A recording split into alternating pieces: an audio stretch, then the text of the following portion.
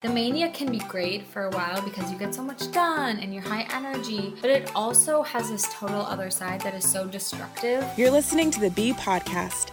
Make friends, learn new things, and feel understood. Now here's your host, Sage Lally.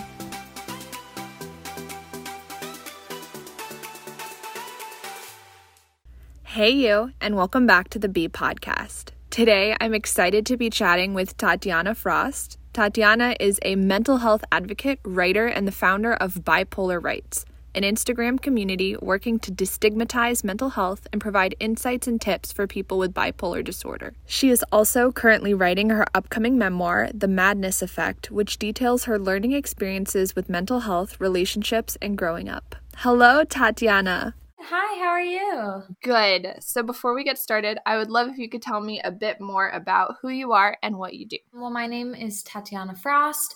I run an Instagram account called Bipolar Rights where I share a lot of information and great posts about mental health with the mind of bipolar disorder specifically, because that is something I struggle with and I have had since, I guess you could say my whole life, but I was diagnosed at 17. And so that Instagram account is something that I use to help educate and empower people when it comes to their mental health, but also to share and talk about my experience, which I am documenting and writing about in a memoir called The Madness Effect that I am really excited to talk about and share with more people. Can you tell me a bit more about your childhood experience with bipolar and how you came to realize that you had it, what your experience with it is like, and how it's changed since then? So I was adopted when I was about 3 years old. I was adopted from Ulyanovsk, Russia. And a lot of my psychologists in the past have, suggested that I have a trauma history from being really, really young, which I don't remember. But as a kid, I always had really big feelings. Like I was either happy or I was like having a complete meltdown and my life was over. And what's special about writing this memoir is that I'm adding entries from my diaries that I've kept as I've aged. And looking back at those has really helped me learn and figure out how to answer this type of question about, well, what were the warning signs and how could I have told and, how did this come about? And I found one diary entry from when I was about 10 years old, and it was really sad because I guess I'd had a bad day. And it was like, I just want to die. No one loves me. And so I don't remember this, but I was not the happiest kid. And I think I had a lot of big feelings and didn't really know what to do with them. I struggled a lot in school with making friends. And I think at one point I was in therapy as a child for some anger management issues.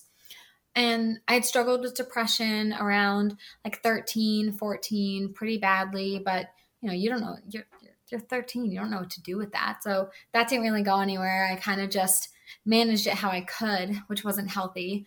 And then when I turned 16, 17, I started not just experiencing the depression, but also the mania. And that was when I sort of noticed like, hey, that's not normal. That's kind of off, because I would go from being so depressed to so elated, and it was exhausting and it was scary. And these shifts were very terrifying and unpredictable. And so I played a lot of Dr. Google. I think everyone does, and that's never a good idea. Don't do that. But eventually I took it upon myself to kind of get some answers, and that was a really hard thing to do. I didn't necessarily feel like I was being supported by my family or my parents. And so it was like I felt I had to help myself because I wasn't getting help in other places where I felt like I needed it. And so when I was diagnosed, it was because I had driven myself to the emergency room and I told the nurse on staff, like, hey, I'm going to kill myself. And I'd been admitted into a psychiatric hospital. And I was there inpatient for about 3 weeks. And then I did an outpatient program for another couple of weeks. And at the end of that treatment period, I was given the formal bipolar diagnosis. And while it was really scary, it did fit. It did make sense. And since then, I've dealt a lot with managing how I feel about that label. Can you tell us a bit more about what it's like to experience mania? I'm a naturally pretty high energy person. And so mania can be hard to identify in the beginning for me. But some of the symptoms that I know that I experience are rapid speech, talking like very, very fast and having a lot to say, and never like feeling almost like I can never get everything out because so much is happening in my brain so quickly. Sleeping, not at all, like not sleeping, and maybe a few hours a day, but just feeling this overwhelming sense of energy and like I don't need rest. Honestly, it's like being on fucking drugs. It is. It's like being on like crack cocaine and just being buzzed and having so much energy. And it's cool and it's fun to like a point. Like mania can be great because I become super productive. I'm able to get a lot of stuff done. I become very ambitious and driven. But then it's not as fun because I'm also way more impulsive to make bad choices and reckless. The longer the mania goes on, the worse it gets for me.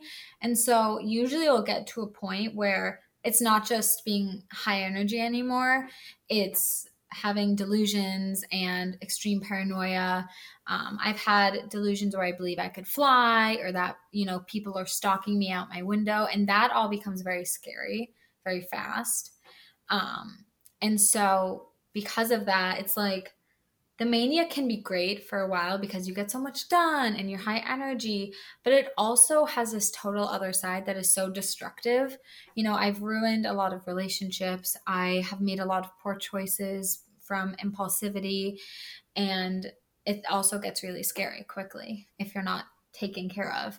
And then the crash from that is terrible because you basically for me, I just took on a ton of stuff that now that I'm depressed, I cannot manage. I probably just hurt some people's feelings, and a lot of people are either mad at me or like, what are you doing? And it's exhausting. Like, I probably didn't sleep for 2+ weeks. Usually my episodes would last for about a month each when they were consistent. So I'd be manic for a month and depressed for a month. And it's extremely exhausting coming down from the mania. And they say the higher you go up, the lower you go down. And I also believe that I've heard that like when you don't treat it, the episodes become worse and worse and they happen more rapidly. And like I think about the people who haven't been able to get access to treatment and the fear I have about being unwell and experiencing those ups and downs are just so terrible and like just impairing that I can't imagine where I would be if I didn't get the treatment that I needed. How did you get comfortable with your diagnosis and gain the pride that you now feel? So when I was diagnosed, I hated it. I would not even say the word bipolar for a very, very long time because I hated the label. I didn't want to be associated with it. And I was miserable that I got dealt that hand. I was really uncomfortable with myself. And I think the biggest part of it was that I was afraid of what other people thought or would think or how they would view me differently. And I struggled with it even more because on one hand, I didn't want people to know that I had a mental illness. I was afraid they would treat me differently. I was scared of the label and all the negative stigma. But on the other hand, I knew that by being in that space and by viewing it that way, I was not helping. I was only adding to the negative stigma that I felt towards myself and towards my label. And I was in this awkward middle place where it's like, I don't want to talk about it because I don't want people to know. But I was also like, but I need to talk about it if I want this to be more normalized and to get to a place where the stigma isn't even here. And so I ended up doing something. I was in art therapy at the time, and I remember saying to my art therapist, I I just wish there was a local organization that worked to destigmatize mental health. And she said, well, there is. And I was like, And the organization was called Peace Love. And she said, and every year they do an annual event where people with mental illness or who work in the field talk about their experience as a way to destigmatize mental health. And I said, I want to do that, because I felt that the best way for me to overcome the fear was just to do it, just to talk about it. And so I ended up talking about it in front of hundreds of people live on stage, and now it's on YouTube. And like, I remember going up and my heart was beating and feeling like I was going to be just so terrified and ashamed. And I started talking about it and I did my speech. And then at the end, everyone came up to me and they said how they related or how that speech helped them. And they told me their stories and their experience. And that was such a big turning point for me, because it made me feel accepted and less alone. And it showed me that I didn't need to be afraid of the stigma. I want to talk a bit more about your memoir. Who are you hoping reads this book, and what are you hoping they take from it? The people I'm believing will read this book in reality are people that either have a loved one with a mental illness, specifically bipolar disorder 1 or 2, and then people who have bipolar disorder who are looking for someone to connect with or looking to learn more about the illness. And so that's who I'm expecting to read it. And then the message I'm hoping they get from the book really is being able to take a shitty thing and make it positive, being able to develop that pride in yourself and take away the shame, because that's something that's really, really important for me. And all the stuff I do with mental health work is destigmatizing it, because that's the best thing that we can do for people with mental illnesses, is take away that stigma. Because for me, I know that was the hardest thing for me to deal with. I love it. Okay, I ask everyone at the end, where can we find you on the internet? You can find me on Instagram at bipolar_writes, writes as in writing a word. Yeah. Thank you for listening to the B Podcast with your host, Sage Lally. If you liked today's episode, be sure to leave us a review, and of course, don't forget to subscribe so you don't miss an episode. Your story has the power to help others. If you step out in boldness and have the bravery to tell it, there are people here who will listen. You just have to speak. That's all for now. See you next time.